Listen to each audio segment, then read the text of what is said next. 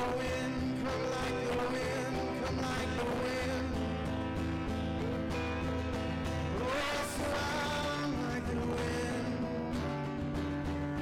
come like the wind, oh, come like the wind.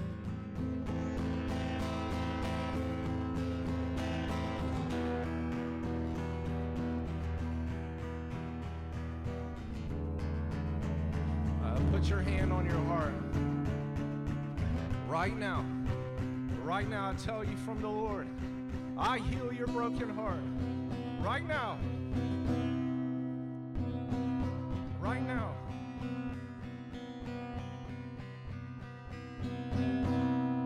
He heals us of disillusionment. I heal you of past hurts right now. I heal you to believe me again and trust me. I give you a whole heart, a confident heart. Healing, Lord, healing now, healing now, healing, Lord, healing, Lord. Yes, Lord. Yes, Lord. Just receive God's healing. Receive the trust of the Lord. Receive His entrustment into you to believe and to trust Him again. To sign up to believe. Yes, Lord.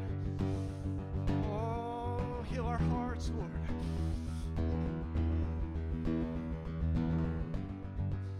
Yes, Lord. The promises of God are yes and amen unto the glory operating through us. I believe you, Lord. I trust you, Lord. With my life is yours, Lord. My family's life is yours, Lord. My spouse's life is yours, Lord. My children, my grandchildren, they're yours, Lord.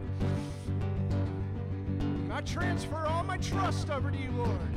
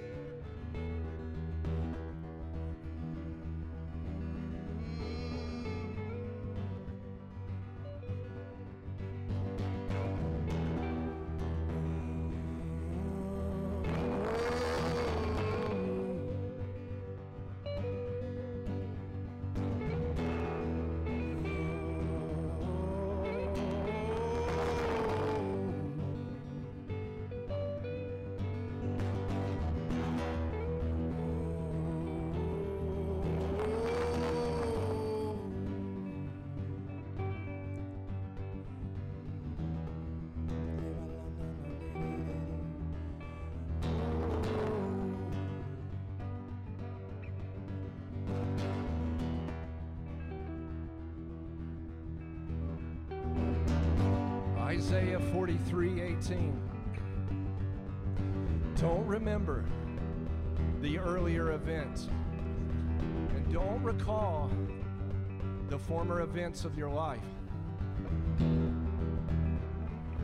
Look,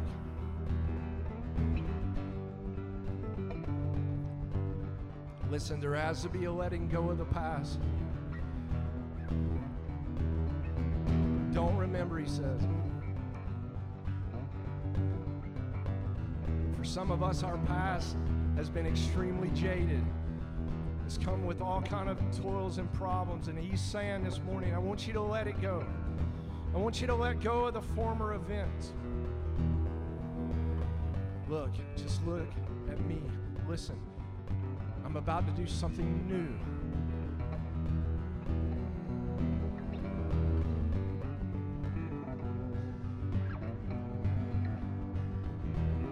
And now it begins to happen. Now. Right now. Well, Carol, what about tomorrow? Tomorrow is a new now. What about the next day? It's another new now. So it's not where I've been or there I'm going. It's right here I am. Here I am, Lord. Send me out into you. Look, he says. Yeah, but I've been disappointed. Okay? Yeah, we're not into denial. No, but we're saying that here now. Now I'm going to trust the Lord with your word, what your word says. Now it begins. Now. Now. Right now. Right now. It begins to happen now. Do you not recognize it? Yeah, I'm having a bit of a time recognizing. It's a question. Do you recognize it? Remember the prophet, he said, look, go look for the cloud. Rain is coming. Go look for it. I don't see it. See, it's a posture of the human heart that says, I believe you for the now. I don't see it yet. No, but I'm trusting you right now. This is how the release of the Spirit works. It's a now reality. Yeah, but I don't see it. You're not, do you recognize it? Well, maybe not yet, but I'm going to trust you for now. And what happens? You'll move across this reality into Him. And the reality becomes your reality. It's resurrection life is the new. I don't see it yet. Go look again. Because your heart is postured to believe. Look. Behold your bridegroom coming. I've already attained. I've attained now. This is the standard of the gospel. It's a now reality.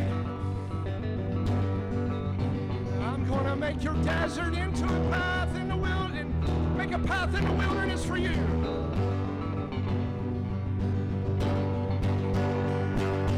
There doesn't seem to be a way out, Carol. Oh, yes, now there is. So when we praise, when Stephen leads us in praise, that's what we go crazy for in praise, because we actually believe in the transfer of heaven to earth.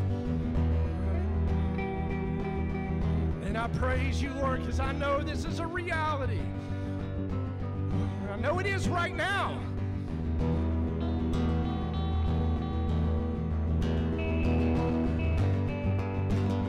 Won't you come?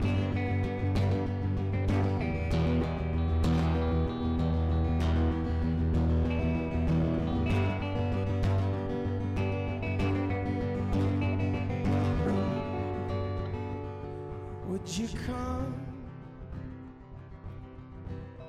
and dwell with us? The Word made flesh. Oh, come.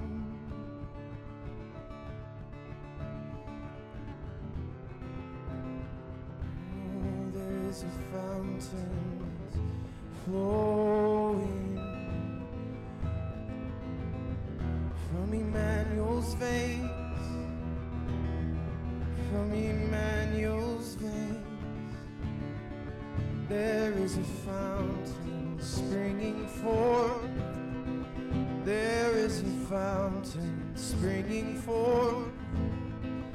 There is a fountain springing forth out of Bethlehem, out of the desert, where it seems like it shouldn't be. There is a fountain springing forth Oh, there is a fountain springing forth where it seems like it shouldn't be. Oh, trust in Him, trust in Him. I give you all my life, I give you all my dreams, I give you everything.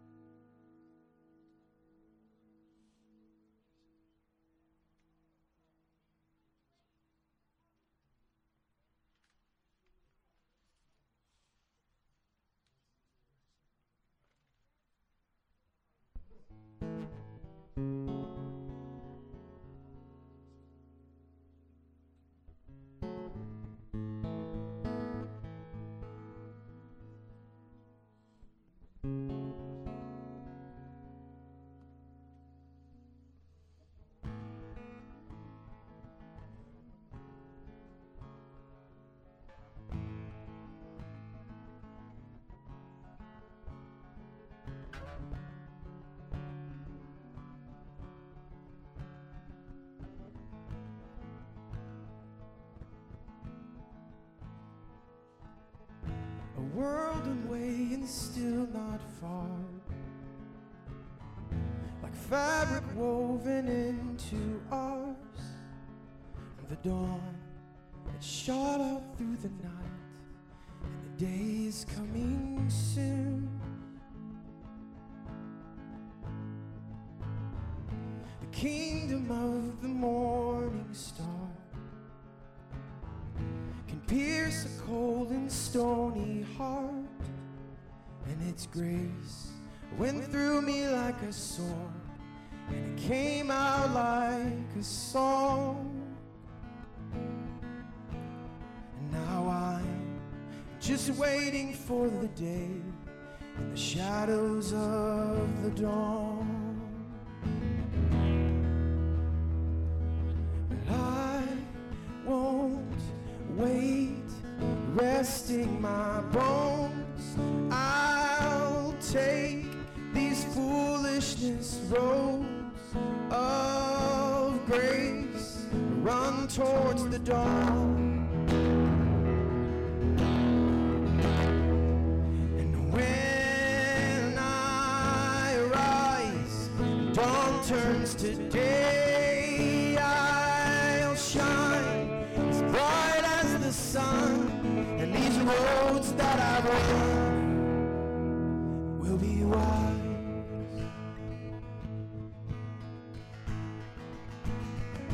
A world away and still not far, like fabric woven into ours. And the dawn shot up through the night, and day is coming soon. And the kingdom of the morning star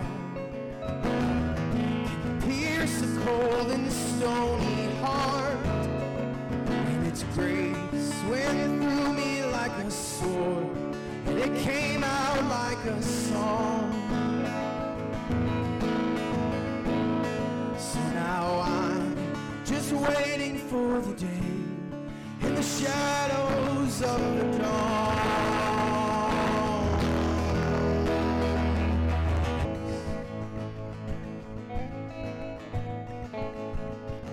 It's veiled and stands behind the shroud.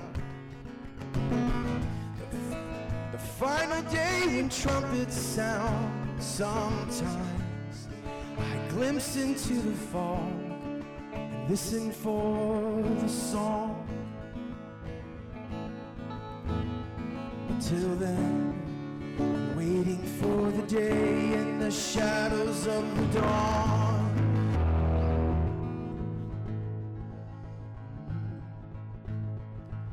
In the shadows of the dawn, you're calling all your sons and daughters to believe it's day, to believe it's day, to walk these foolish roads by faith and believe it's day. And I will stand by you in the daylight, and I will come out of darkness. You will bring me, you will bring me out.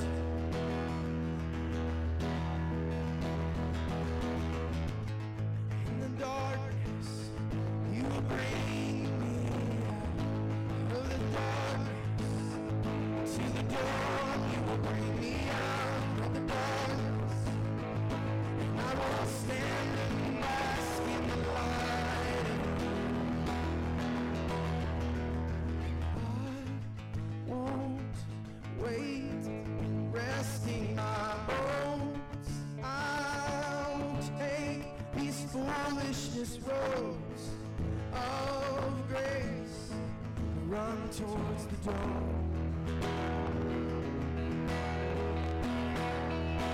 When I rise and dawn turns to day, I'll shine as bright as the sun.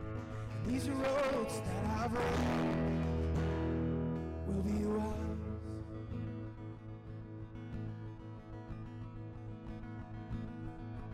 Hey there. I was sitting over here and I suddenly became aware, actually when Stephen's wife walked over to my wife and shared something with her, I saw immediately angels that were assigned to different people. I don't know why. He's talking to her, made me see that. But and then the Lord said, when Carol calls you, just trust that I'll give you the word when you walk up there. And then a minute later, Carol motioned to me to come up. So I didn't know what I was going to say, but now I do. So the word I want to share is shadow casting. It's kind of a strange word, but the law casts a shadow. So when we're trying really hard in those areas of our lives that we feel deficit or we feel lack, and we're trying to make up for that, or we're trying hard, according to like what's right. I really want to do this right. I really don't want to keep doing this or that. And we rely on our ability or our efforts or the law, which is so good. And we all have different versions of the law that we hold dear, right? It actually casts a shadow in that area of our life. It's a shadow that haunts us, that we can't get out of because we're not actually relying on Christ. We're relying on the law or our own ability. We don't even really know we do it, right? Because we love the law. We love God's ways. But this is a different shadow I wanted to read. It says, he who dwells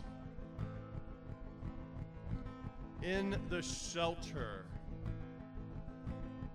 of the Most High. So this is the deal. Instead of trying to do the law thing, it's a matter of learning to dwell in that which is higher, the rock that is higher. It's this strange striving to enter the place of rest. It's this interesting trying. That's not the same as trying according to the law. It's pursuing God, knowing that he's pursuing you more than you're pursuing him, and is finding that place of rest in those very areas. And here's the thing, where X marks the spot, wherever it is that we have the most struggle and the most striving and the most hurt and the most pain and the most, like, I can never get out of this, that's the very area where God wants to cast his shadow. That's the area where we have to find the Most High. He who dwells in the shelter of the Most High will abide in the shadow. This is where we find the might to overcome, the shadow of the Almighty. It's not in abiding in the shadow to find the might, it's abiding in the Most High where we find his shadow cast and his might is given in those areas where we need him the most. So, whatever the areas are, the angels are assigned. That's why I was seeing this. Whatever the angels are assigning right now, wherever you are, and God's saying, I'm giving you my presence. Okay, I'm bringing you my angel to help you abide or dwell in the shelter of the Most High. Whatever that area is, as bad as it is, that's actually the area where God wants to be the most.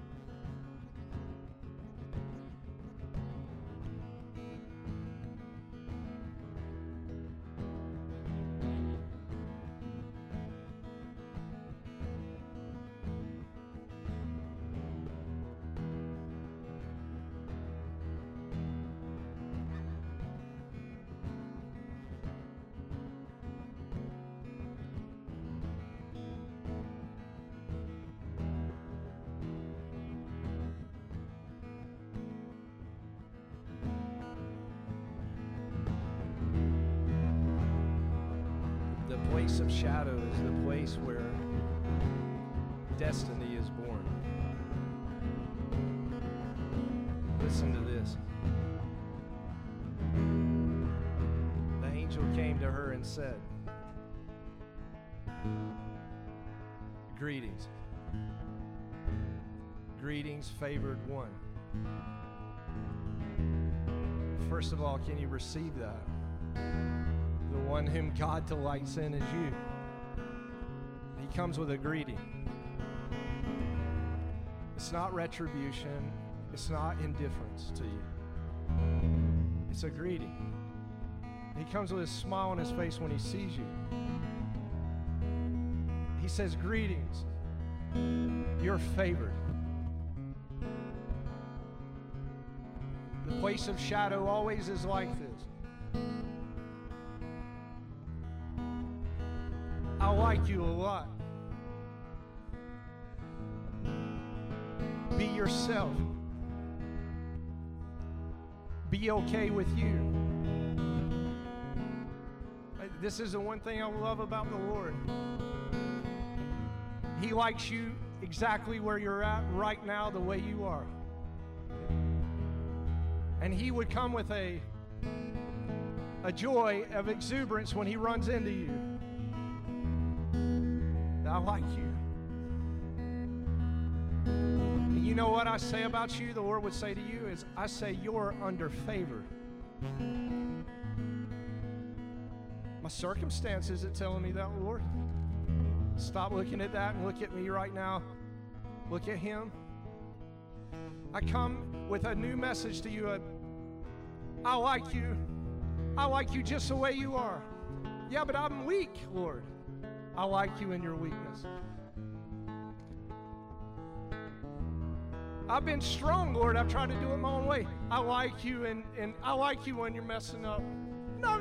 Nobody else does. I do. I like you. Actually, I love you. I'm saying I favor you. They don't, Lord. I do.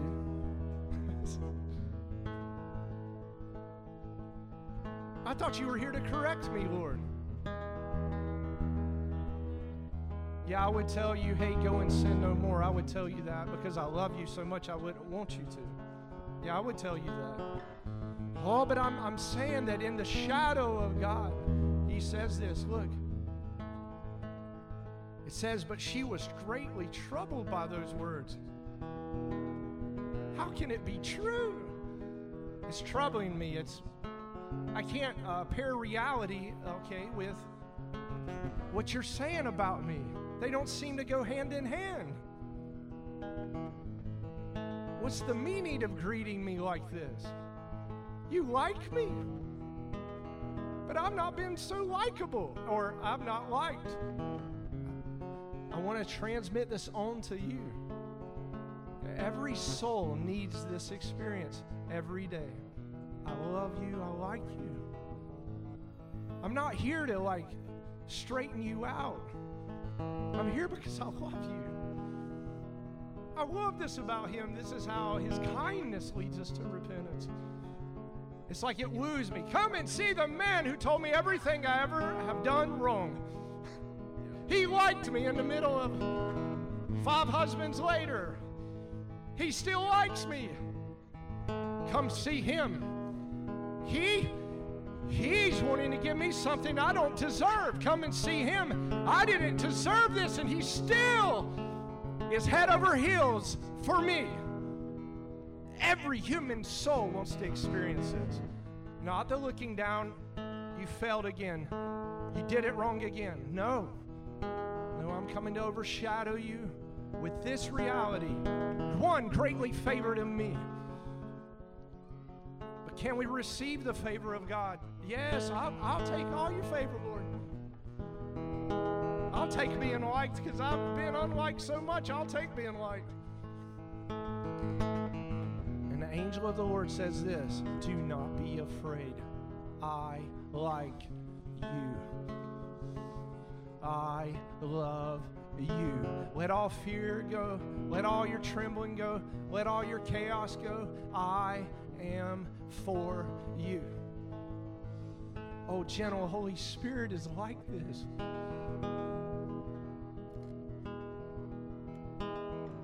You have found favor with God, ladies and gentlemen. Listen to me. You're going to become pregnant with destiny.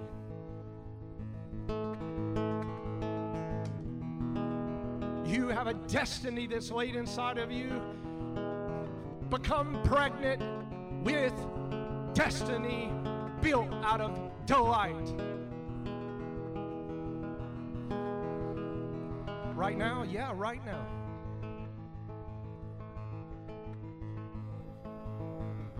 They said this about me, though, Lord. The enemy's assaulting me every day. It's not my idea. It's not my perspective. Listen, you're going to become pregnant with the Son, and you'll name him Jesus.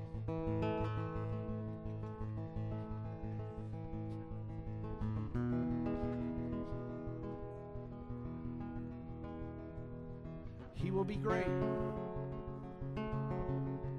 He'll be called Son of the Most High. You're going to call him that too. The Lord will give him the house of his father David. What does that mean? Royalty. Your royal family. My situation don't look royal. You are royal. You know, you've heard me say it a lot of times. Let go of the blues and the reds. You're purple. I don't want their economy. I don't want their politics, and I don't want their religion. I don't want it. I want you. For your sake alone, Jesus, I want you. You're most high. You're above every mountain, 7 mountains. You're above every capacity, every hill. Everything will be brought low. Everything that has been exalted will be brought low, and everything that's been low will be exalted because you. No other but the man Jesus. No other. The one most high, El Elyon. Now we have someone we can exalt in. He'll reign over the house of Jacob forever, and his kingdom will be everlasting. Mary said to the angel, how will this be, since I have no relations with a man? It's always impossible. Your destiny is impossible. You can't do it, I can't do it, no one can do it but God. The Holy Spirit's coming on you. I'm going to fill you. I'm going to baptize you with fire. I'm going to overshadow you. My power is going to come down on you and overshadow you. This child that is coming forth is holy. This destiny that I've called you to is holy, holy. It comes from him, the very Son of God. In another translation, Mary will say something, and I don't tell you to say this, but I ask you that you would. Be it done unto me according to your word. Be it done unto me. Not something I can do. Not something I can't do. Be it done unto me according to your word. Can you say that to the Lord? Let my destiny be according to your word. I receive the destiny of the Son. I receive the power of the Holy Ghost. Be it done unto me, the destiny that's born in me, to manifest your glory, Lord.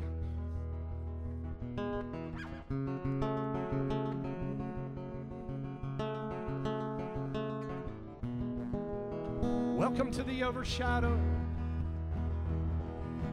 Birth destiny, Lord, and everyone here and everyone outside of here. Birth the destiny of reality according to your word, Lord. According to your word, your particular word, your unique word over every life under the sound of my voice. Let destiny be born. Let it be empowered, Lord. According to your word.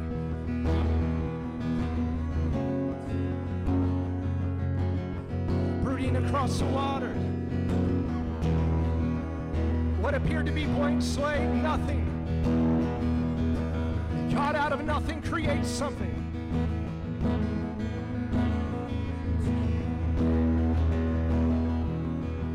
Let that seed come forth. According to you, Lord. Receive the engrafted word of the Lord.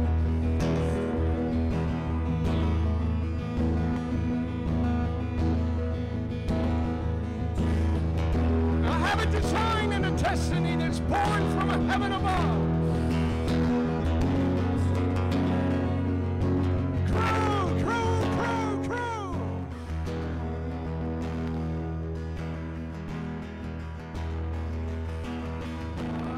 You, Lord. I'm one who's highly favored of the Lord. I'm the favorite of God. I'm your favorite, Lord. Yes, you are. You're the favor of the Lord. Release favor, Lord. Release favor for transformation, Lord. Release your greeting, Lord.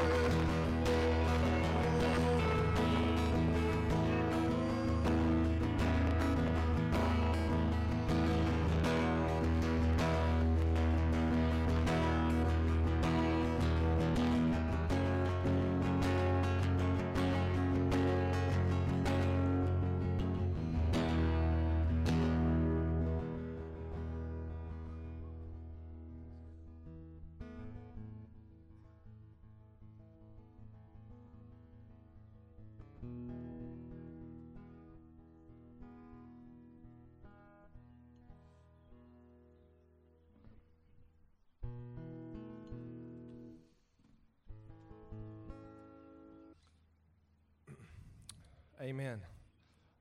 Amen. If you'd like to be seated, you can be, or you can stand. Amen.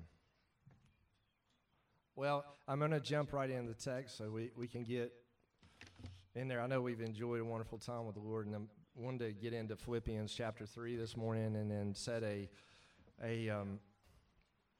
another context to the text that we've been in over the last few weeks out of Philippians 3. And Lord, we just ask you this morning in the preaching of this word that it would just penetrate our hearts and bring real transformation, real life into us as we receive your word and graft it into us, and may the reality of your word become real to us, and the communication of this word, may it just penetrate our mindset, our hearts. In your name we pray, amen. As many of you know, and if you've not been with us, we've been in Philippians 3, going through really since Resurrection Sunday about 4 weeks ago. And if you want to go back and listen to some of our the song of the Lord and the messages, you can go on our SoundCloud app. I have a SoundCloud app, and you can go in there and engage that app. The name of it is Galactic Progeny, which basically means the heavenly sons and daughters. But Galactic it has 2 C's in it, Progeny. So if you go on the SoundCloud app, you can go in and listen to that. And it's been really cool. When Henry and I began this together, I never imagined it would be in, 70, 100 nations right now. So let's go back. And last week, I had backed up to give even a context to the text that we've been in. And, you've heard me say any text without a context is a pretext. The idea behind that is if there's not a storyline behind normally what's going on in our life, if it's just up in the air, it doesn't relate. And every one of us have a story. And so when Paul is introducing even his material in Philippians, there's a storyline that's laying the perspective in place behind what he's saying. And what happened with us is I had entered into Philippians 3:10 all the way to the end of Philippians over a couple weeks, and then the Lord's like back out of the story a little bit, and then today we're going to back out of it even more and give a broader view of the storyline. You know what I mean? How someone can get to know you on hey, how you doing? What's the weather like? Who won the game last week? Whatever. And then you get to know them a little bit more, and they begin to tell you a little bit more of their story, or you tell them a little bit more, and now it expands a little bit. And as you know, in a storyline like that, if there's normally in relationships, and I'm sure y'all have seen this happen, if you're going to go deeper with someone, there's normally this barrier you have to cross. Y'all notice that? You know what I mean? That, okay, our relationship comes up to a point, and then you feel a tension in it sometimes, or just some kind of uneasiness, and for you to cross into a deeper relationship with another person, that barrier has to be, or you don't have to cross it. So you can have like relationships with people and be like, that's the extent of the relationship. But if I'm going to go deeper in this relationship, I'm going to go deeper into their story, and they're going to come deeper into mine. And a lot of times with that, there's a vulnerability, right? You're going to become more vulnerable, more seen, more exposed. And the question always is, will they still like me if I go deeper in this relationship? I don't know. And you run a risk. And I would suggest that, you've heard this adage, it's better to risk love than not to risk nothing. It's better for you to go all the way in. Now, I've also found that if you can, like Mary is learning, we hear today, but if you can love who you are, because you know you're loved, you can be fully exposed without shame and without guilt. That means someone could say something off to you or hurt you, and it just is like, Father, forgive them, they don't know what they're doing. Jesus was fully exposed at the cross, and when he doesn't want to be celebrated, everybody sees him. In Bethlehem, when he should be celebrated, hardly anybody knows. To be known by God, you need a Bethlehem encounter and a Jerusalem. To be known in the sense that I'm okay with needing to be celebrated and being unknown. I'm also okay with being fully exposed when I don't want anybody else to know and everybody knows. That's to be known. And you allow yourself to travel deep into that.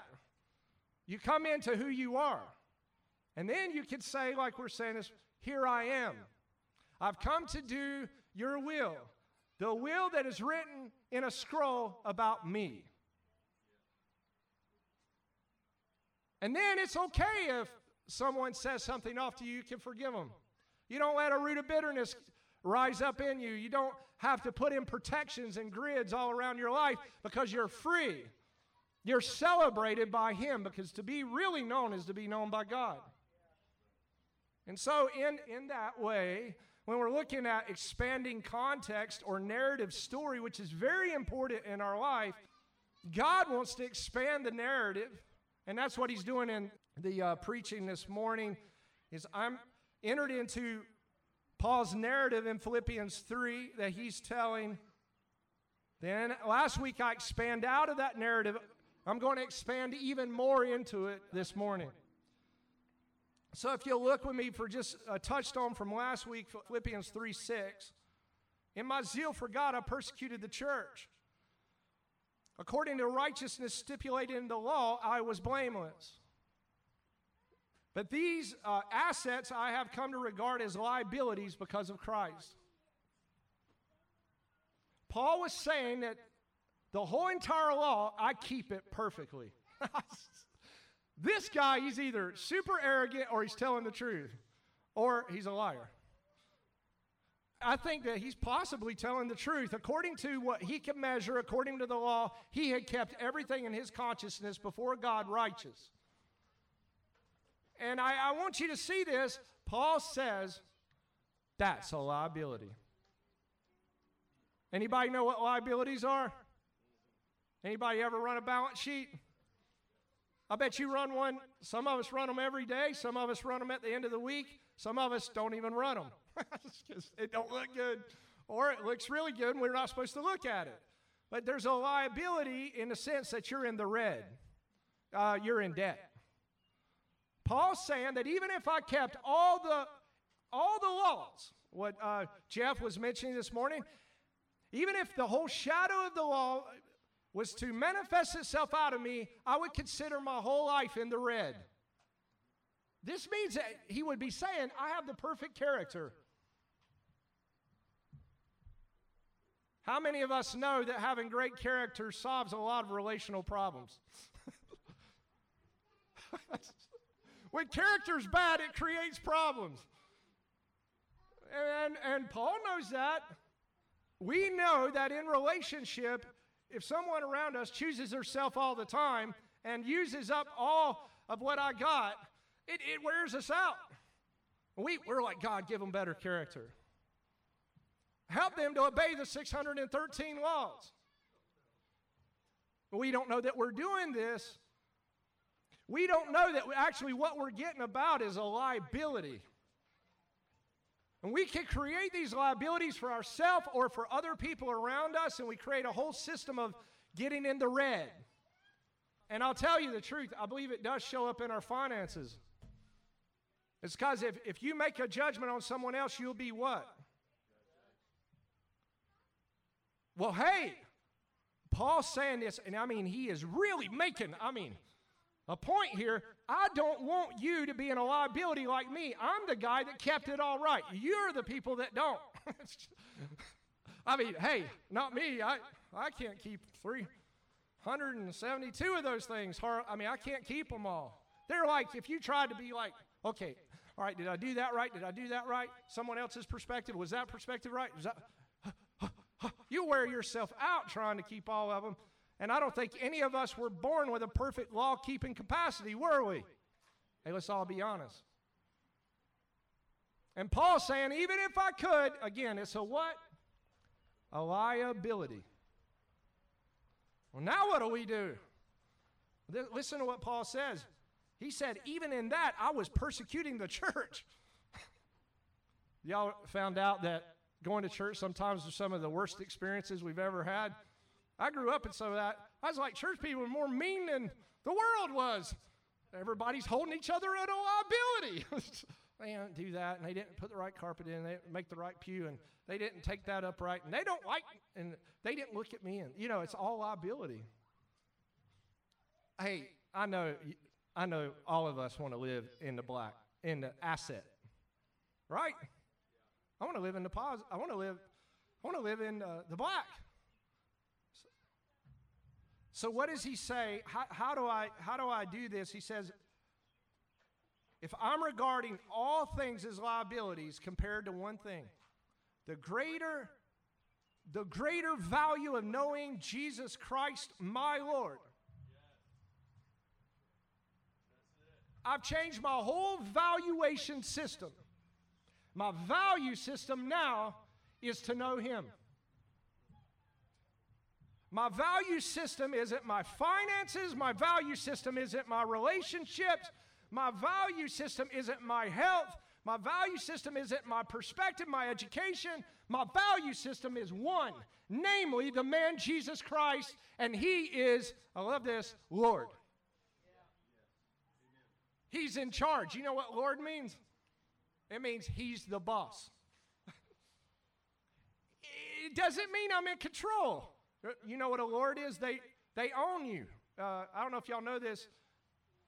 A king owns all the land and all the people and all their assets and all their liability. He owns everything.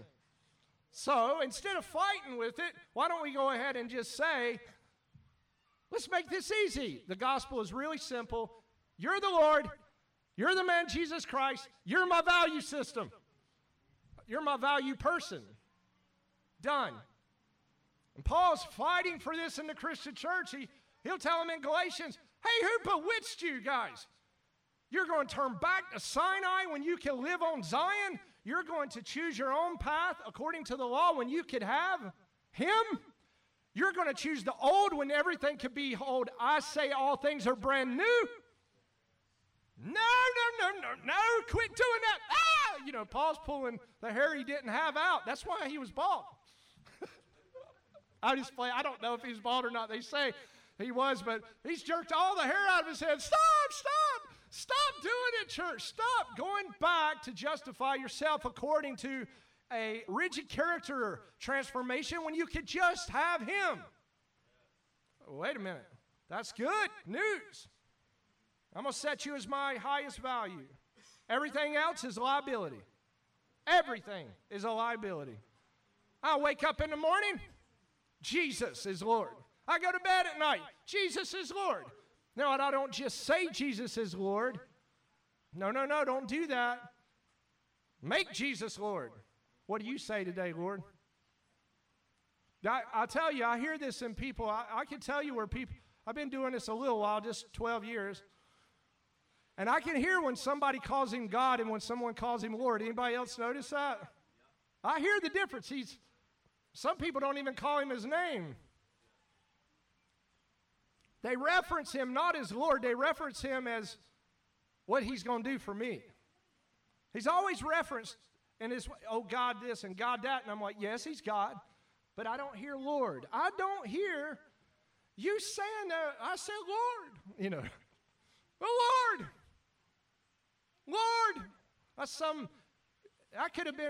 I want to say to people, which God are you serving? I mean, over there in other nations, they got like 1 million of those gods.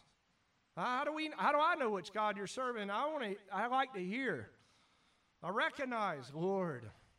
I recognize this humility. I can't do it, Lord. Paul says that, moving on, he said, even I suffered the loss of all things. Don't talk like that. I'll run everybody out of here. I don't want to lose everything. I don't want to lose it. I'm going to lose my reputation. Going to lose my identity. Might lose what I thought were assets. Might lose my name. Might lose my house. Might lose my land. Paul's not a fool, guys. If Paul is saying, I suffered the loss of all things, indeed I regard them as dung. Paul has some kind of wisdom, I believe, that we need, because if this is the path, then why fight it?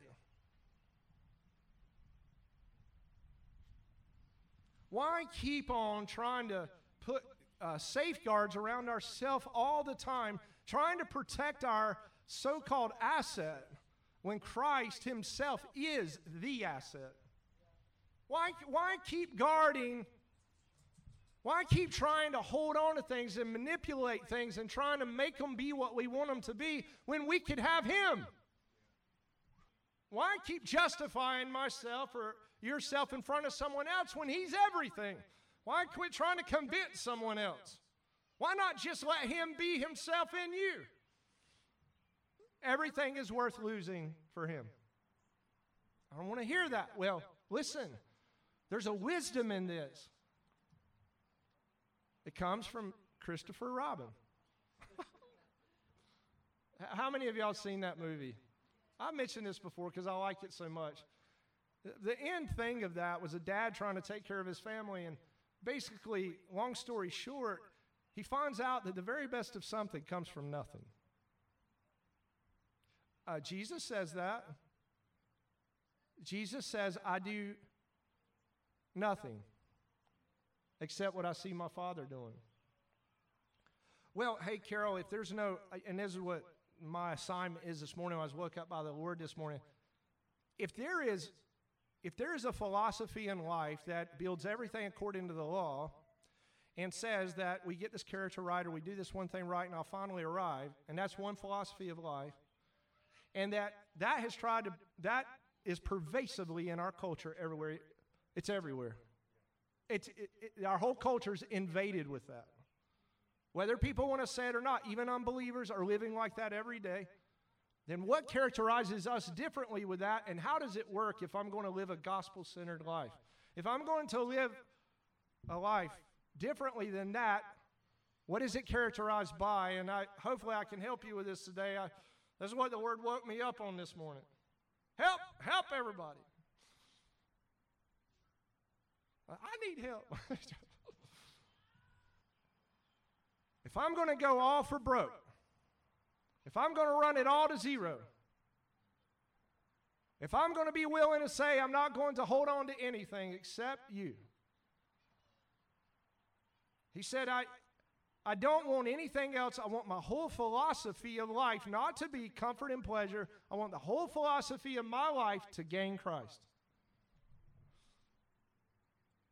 So whether I'm at this job, whether I'm in a relationship, whether I'm not in a relationship, whether I'm in an education, whatever's going on, my whole entire pursuit, my whole philosophy of life is one thing. And God's not making this complicated for us, to gain Christ. That is my human philosophy, okay? Because the other philosophy is the law, and the other philosophy is get comfort and pleasure. That's human philosophy apart from God. The philosophy of God, though, is to gain Jesus. It's to go after Him.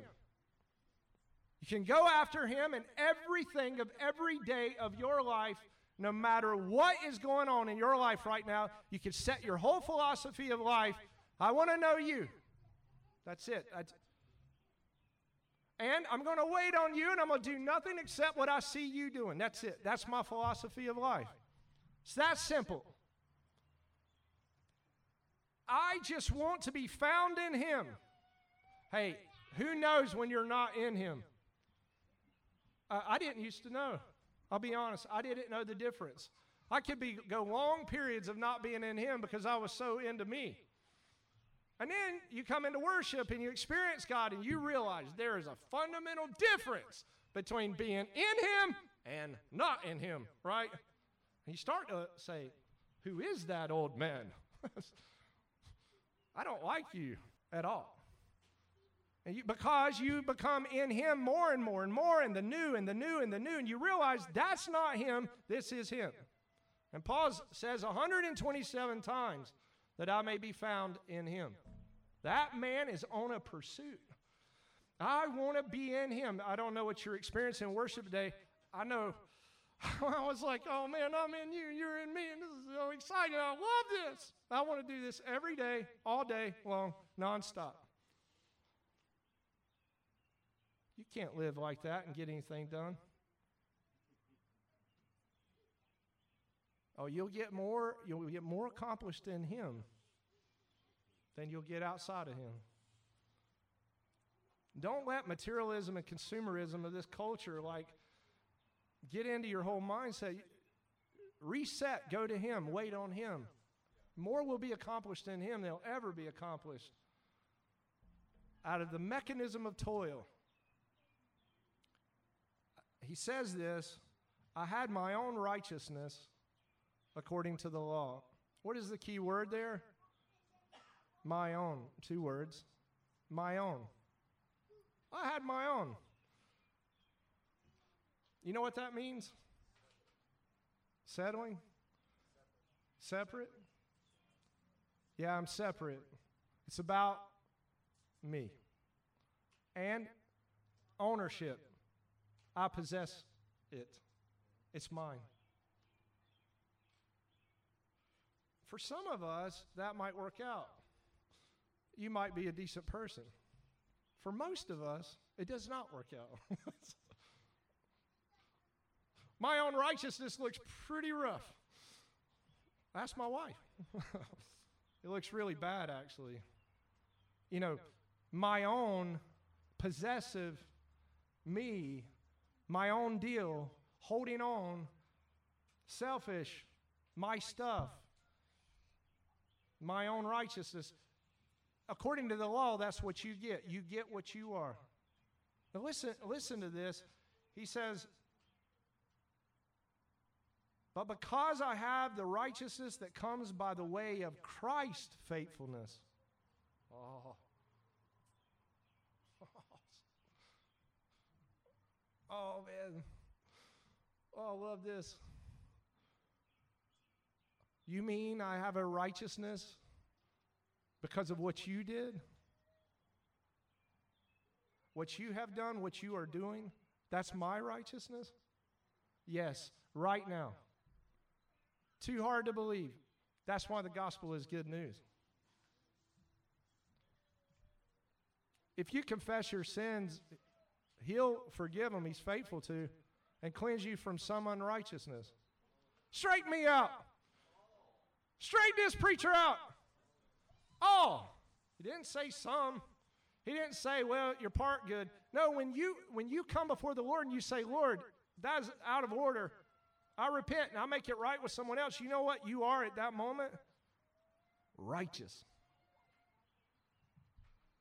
And that's the greatest progression of the human soul is in righteousness. If you want to advance and you're like, I don't seem to be getting anywhere, confess, turn, go to Him, and you're righteousness. Now you're moving. Now you're going. Now you're new. You're brand new. You're like a newborn baby. Just boom, it's time to go with it. Move on it. He said this righteousness comes by His faithfulness, not my faithfulness, not someone else's faithfulness. A righteousness from God that is in fact, he says this again, based on Christ's faithfulness. It is fact. This is not a theory of atonement right here. This is a fact out of Scripture.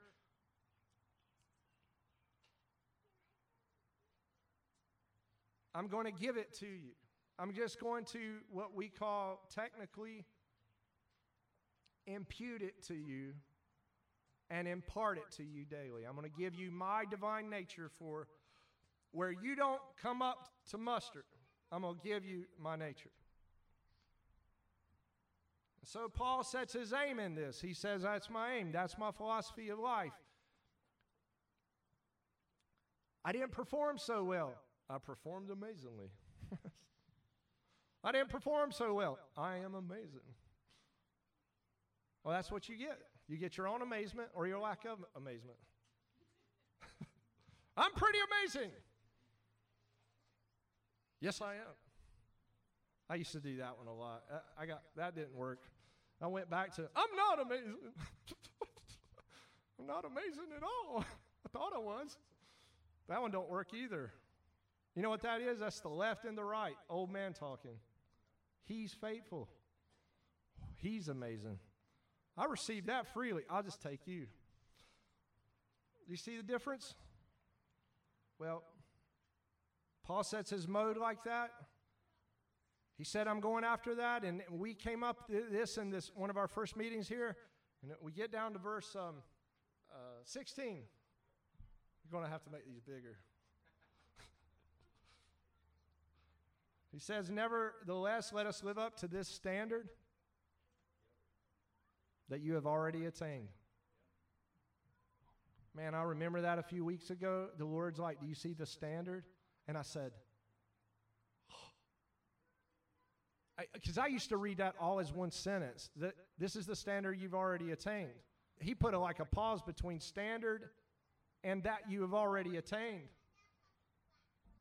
And I said, so this is the standard. Stop. You have already attained. Now listen to me. This is the standard. I'm not trying to attain. I'm not trying to get somewhere right now. You have already attained. This is a standard that you have already attained. This is the standard.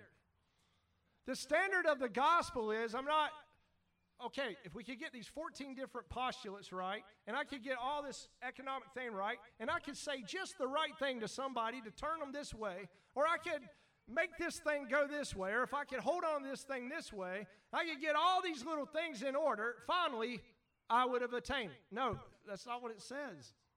The standard is, you have already attained. Wow. When Christ is your righteousness, now you have attained. Now, what difference does that make? Every difference. Because everything else is built out of a mechanism of the law. Because now, if I could put 18 different principles in place, I got tired of it. I was hearing sermons and stuff, 3 points in a poem. I couldn't take it anymore. If you get these 3 character things right, you'll finally arrive. Anybody else ever heard that? And then we'll have a poem. And it'll be a nice doxology and whatever, and you leave there and nothing changes. It's like, no, stop trying to character adjust yourself every day. Look to Him. Boom, done, complete. I'm complete right now. I can't be any better or do any better than what I am right now because of His faithfulness, but not because of mine. I'm not beating a dead horse. It's the gospel of Jesus Christ. I will say it till I won't die. Just going right on through. Glorification. It's time to not die. It's time for transformation. It's time complete. It's time for incarnation. It's time for transformation. It's time for transfiguration. But here, like, I want to teach on transfiguration and glorification really bad because it's an assignment here. But I know from the Lord that if I don't deliver the gospel message, we'll never get to glorification. The gospel of Jesus Christ is the mechanism by which glorification, sanctification happens. So if I don't say something about that, and I tell you of all the glories that are coming to the human nature and what's coming for us, I can do all that. And I don't tell you how you get there, then it's just pie in the sky. What about daily life? What about living every day? So the Lord says, do it this way. Well, okay. So first of all, the standard. Let us live with this mind that you have already attained. Well, the next week we got in here, and then the word came out, and I shared it last week. You can listen to it about Sonder. And Sonder is something my daughters were teaching me. It's the ability to realize that someone around you is living a complex and significant life that's completely off narrative from yours. They were showing me that Lydia and Elizabeth, that they had found Sonder with certain people. They said it's like your eyes are open into like 15 or 30 seconds, and you realize the capacity, someone else is going through something that you're not going through, and it's significant to them, and your eyes are open for a brief pause, and then it closes back up, and you realize they have a significance in their life. And I said, I don't really understand that well. And then they gave me some examples. I started saying, oh yeah, that has happened. But for those of us that have been more like me, that have been completely self-absorbed, it's the only reason why I'm a preacher. Because he always picks out the worst guy. So, sorry for all you preachers, but that's what he does. That guy don't get it at all, so I'm going to select them. And then when they get it, they'll know the difference. And Sonder, though, is to see into someone else and care deeply, or to experience what they're going through. And the Lord said to me, He said, I want you to commit Sonder with me. He's living a complex life right now that's very interesting apart from ours, that He wants to have it to be a part of our life. God has a storyline that's going on right now outside of space-time. And he wants to interact with you inside of space-time together and have Sonder. What happens, I was driving back from Charlotte. I was sharing this with Kara a couple weeks ago. I'll try to do the best I can with this. Jesus said, he said, the glory that how did he put it? In John 17, he said, glorify thou me as I glorify you. And the words like, when you meditate on me and my glory alone, what Paul's going after, he said, go for broke on this. Go for zero on this. He said, when you do that, my glory operates through you. Do you understand? I didn't, and this transfer truck pulls right, or we're coming up on a transfer truck, and on the back of it, it says, no distractions, just me and you. And then the song we're listening to says, me and you. And I said, I know what you're saying. You're saying you want full, connected intimacy. Paul is saying, listen, if you want to have any philosophy of life, I mean, even if you lose everything, go all in for him. Go for Sonder. So we have the standard I've already attained. That's still based in me. Then we have Sonder. It's all based in him. Then last week he said, now I will spring forth. Why? Because you believe that you've already attained, one. You're trusting me daily for my righteousness imputed to you. Two, you're more interested in me now than you are in you. I want you to be more interested in me than you are in yourself. Because the glory of God trumps the redemption of man. God's glory is greater than our own redemption. And we're very interested in our own redemption, but his glory is greater. And he said, transfer your eyes up and Sonder with me. My glory, my storyline is greater than yours. But what is so strange about this is when you go all in for him like that, you know what he does? He goes all in for himself in you. And he springs forth. And today, the shadow, destiny is born. Do you see how that works? Well, in context of Philippians 3 is Philippians 2. And Nathan over here, he brought this up to me last week, and it really struck me. He said, so you believe in kenosis, Carol? And I said, absolutely. He said, the self-emptying. And I said, yes. Yes, and it's used in Philippians 2, and I want to bring this out this morning because what are we doing? We're widening the context. So Paul's entering into this, and now he says, now let me open the context up to you a little bit more. Listen to this in Philippians 2, verse 1. Therefore, if there is any encouragement in Christ, any comfort provided by love, any fellowship in the Spirit, any affection or mercy, complete my joy and be of the same mind, having the same love, being united in spirit, and having one purpose. Instead of being motivated by selfish ambition or vanity, each of you in humility be moved to treat one another as more important than yourself. It's okay for you to love yourself for your own sake, but it's equally important for you to love someone else for their own sake when you derive nothing from it. That's Sonder. Listen, hear this again. I read this in the House of Tom Bombadil. It's equally important for you to love or allow God to love himself in you. That's important. You can't always be someone that's being ran over or that doesn't, like you're a mat, that, someone just runs right over you. You need to take time for you. You do. You need time for yourself. But it's just as equally important to love someone else for their own sake when you derive nothing from it.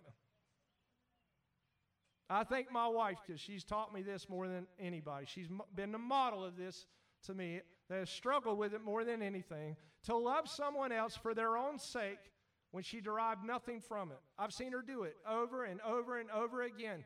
Love someone else when you derive nothing from it for their own sake.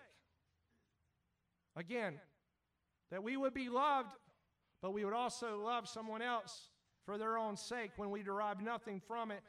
Paul says, don't be motivated by selfish ambition or vanity. In humility, be moved to treat one another more important than yourself. Each of you, again, should not be concerned about your own interest, but about the interest of others as well. You should have the same attitude toward one another that Christ Jesus had. And I love this about Jesus. Who, though he existed in the form of God, he did not regard equality with God as something to be grasped. Do you know that the Christian church got in a big war basically over this? 1054. It split the Western and the Eastern church apart because the Eastern Orthodox Church believes and puts more emphasis on the humanity of Jesus. And the Western church puts more emphasis on divinity. And they had this conflict because this conflict goes on inside of us. And I want to set something straight about this because it's really important that you get this. Jesus wasn't using a trump card because he was God's son when he was born into this world. He never did. He didn't take a divine trump card and say, I'm God, you're not, and I can get over these obstacles in my life. He never did that. That's what it is saying here.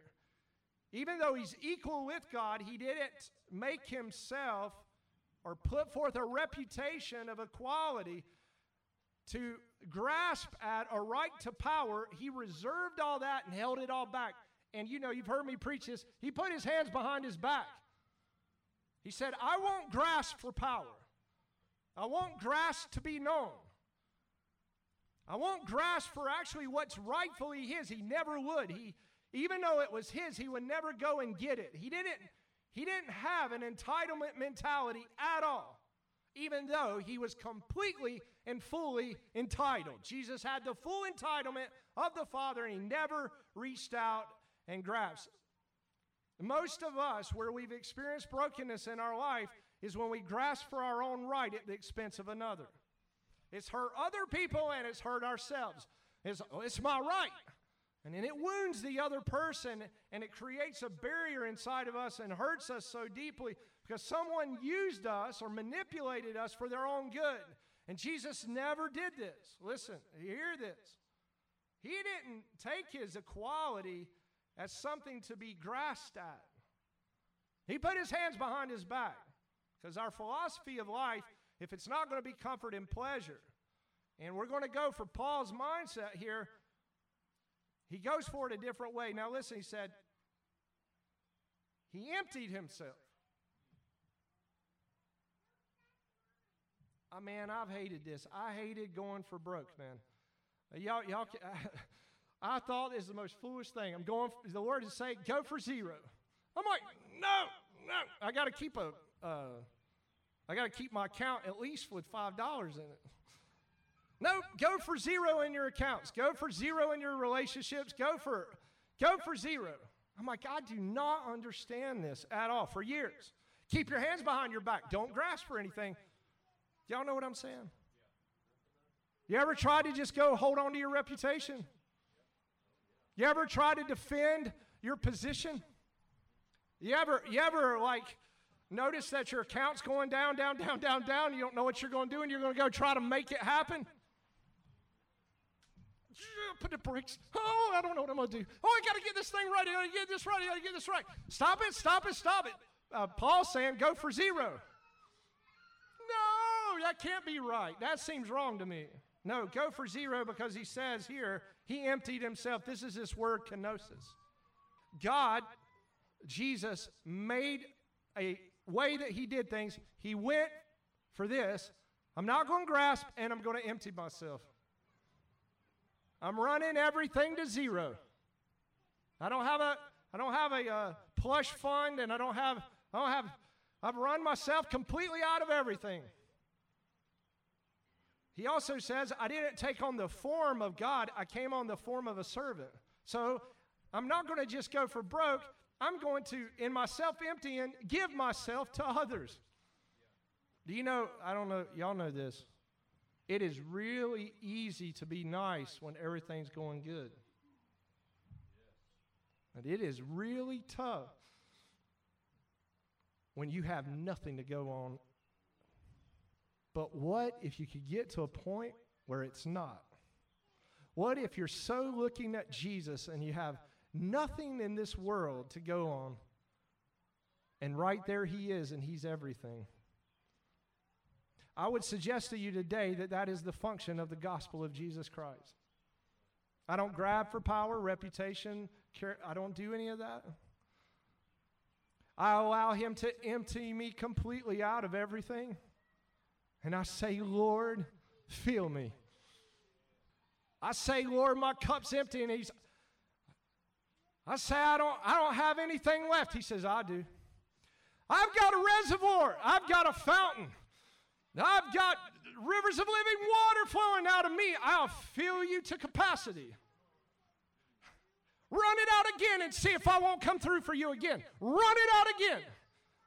Run it out again. Run it out again. Run it out again. And I tell you of a truth, I know this, and I know this because he let me cut my teeth on it. Kenosis is the path. The self-emptying, non-grasping individual is the path. That is what DeVern Fromke called the inwrought cross. And that cross, when it centers in on your soul, oh man, you know, it's glorious. It's so freeing. No self-justification anymore. No trying to get your name in lights. No trying to make yourself something. No, you're going the other direction. And now he and his glory shining through. Now it's him. It's not you. It's all him. He's filling you and transmitting himself through you, and he's solving everything through you, for you, and by you.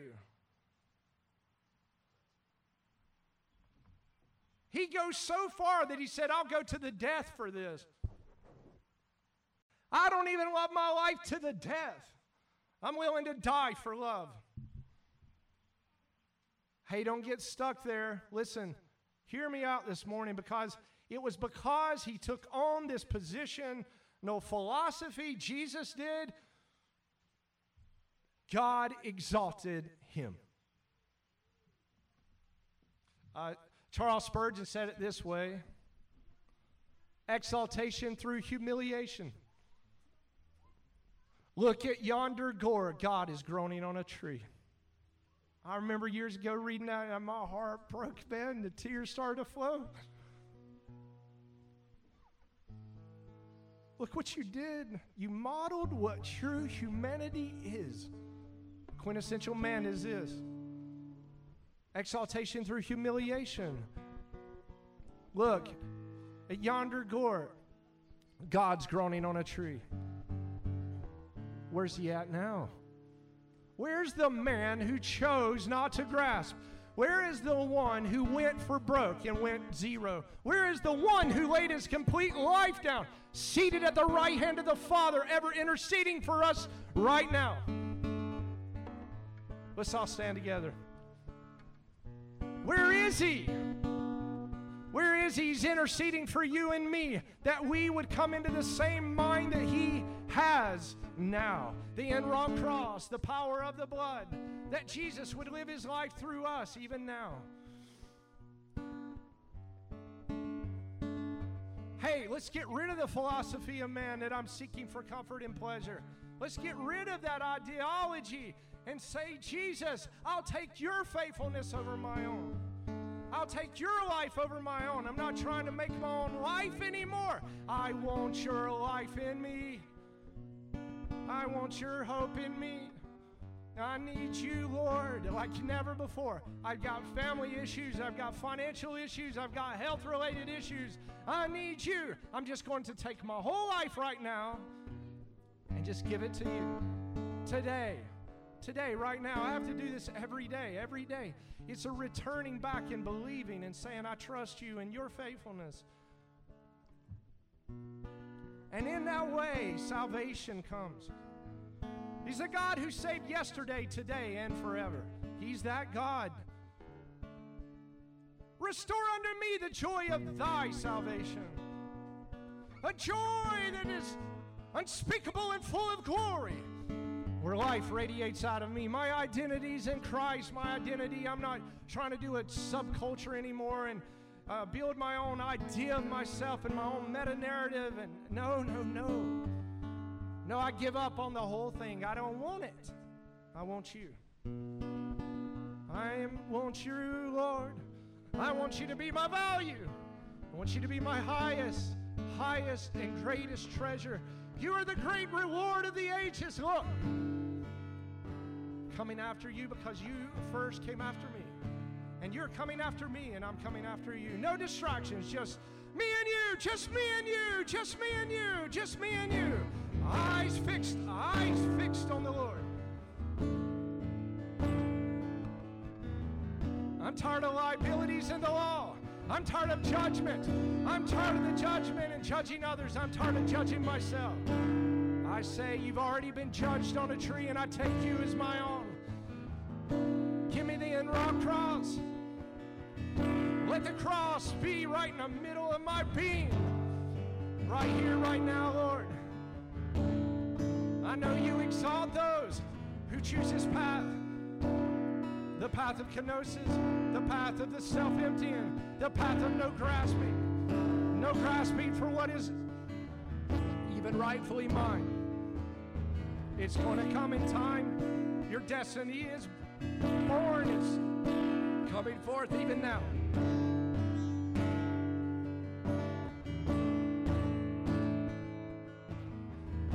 The Lord said to my Lord, sit until I make your enemies your footstool.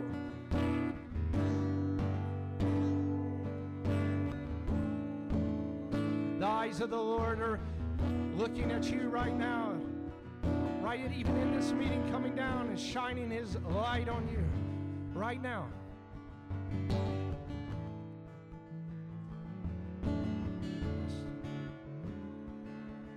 You're good, Lord. Oh, you're good, Lord.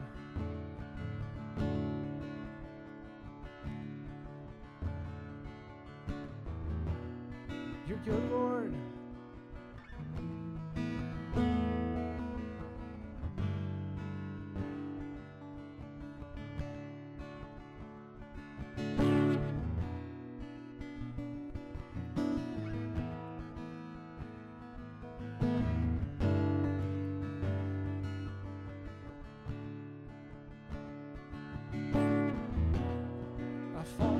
I fought it, Lord. I fought the wisdom of the ages. I kept trying to be a +1 or a +2 or a +100.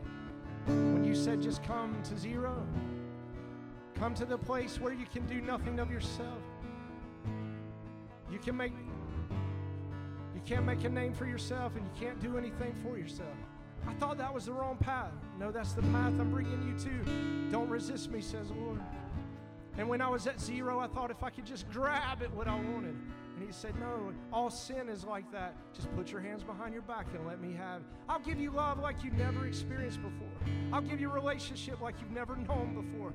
I'll take care of your needs like you've never been taken care of before. Just let me have you. I'll take care of your family. I'll take care of your brokenness. I'll heal you. I'm good.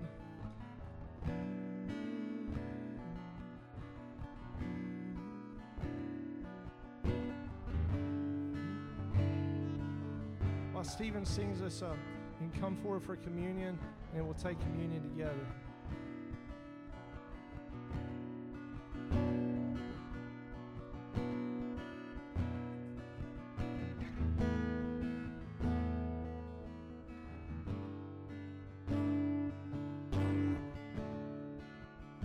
Here's my agenda.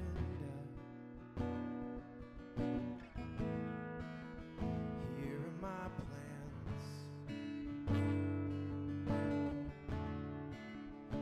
Here's my fears. Here's my stance. Crush them into powder. Help me wait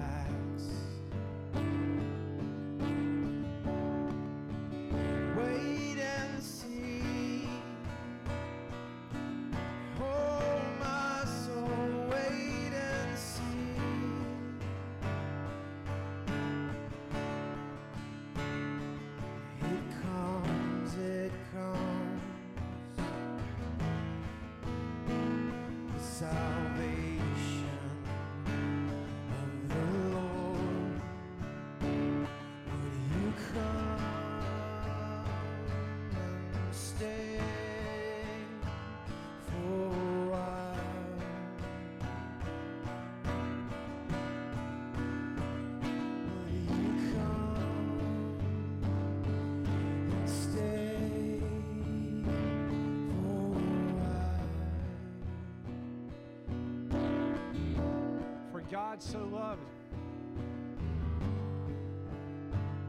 We've heard it so many times, but He does.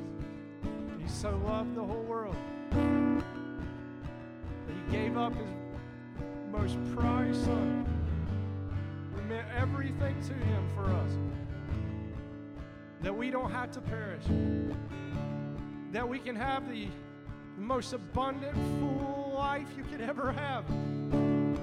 A life you don't have to pick for yourself anymore, a life that He wants to just give you. A life of greeting and a life of favor, a life of goodness and a life of joy. Does it remove hardship? No. It would be a liar to tell you that you're not going to face adversity in your life. But oh, how sweet. Oh, how sweet. Oh, how sweet it is with Him. How filled with joy it is. Even in the tough places, He's with us. He's an ever-present. He sticks closer than a brother. His yoke is easy and His burden is light. He's not layering us with condemnation, but yes, with conviction. A conviction to really, really know and be known who He is. Glorious.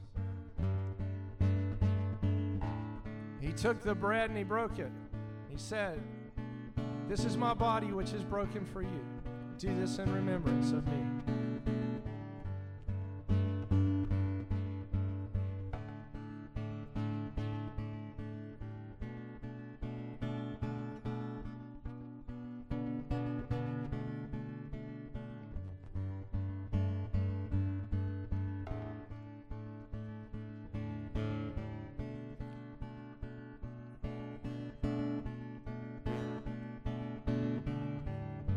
Jesus didn't only receive the humiliation that He went through. Listen, guys, I want to say this again. Paul said it. He said, if there was no resurrection, we would be a people utmost miserable. He is exalted in royal majesty right now. And you know what? So are you. So are you. You're His. Believe it. And that's why He said this is the blood of not the old covenant, but the new. The brand new for you today. The brand new. I'm not returning in my mindset back to the old. I'm returning to the brand new. The newness of the relationship. The newness of life. I'm returning to new. That's it. And I won't accept anything else but new. The blood of the new covenant which is poured out for you. I do this in remembrance of the Lord. May the Lord bless you and may the Lord keep you. May the Lord make His face shine upon you. May He be gracious to you and may you have peace. Amen. Bless you today.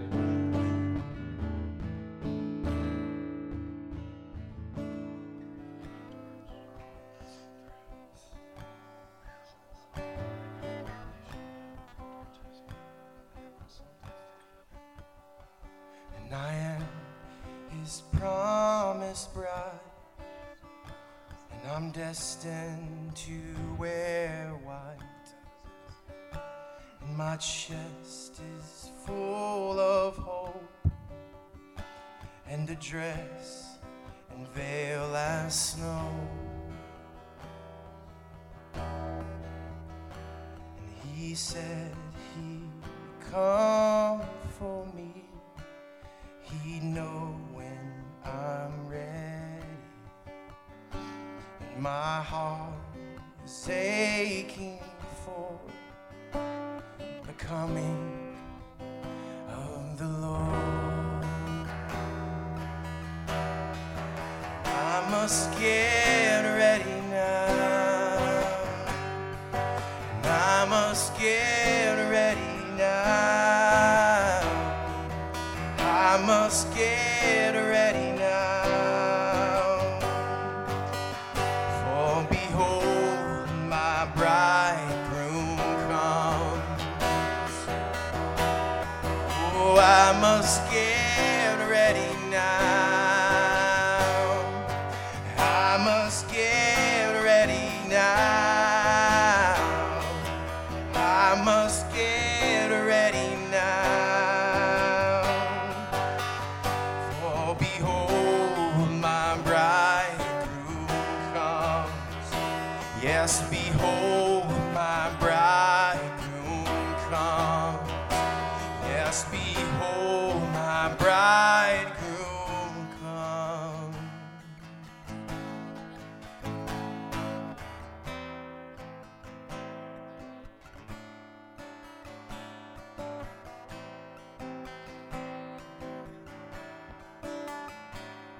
My lamp is shining bright with oil to last the night. And this passion, it is a fire, and it burns with pure desire.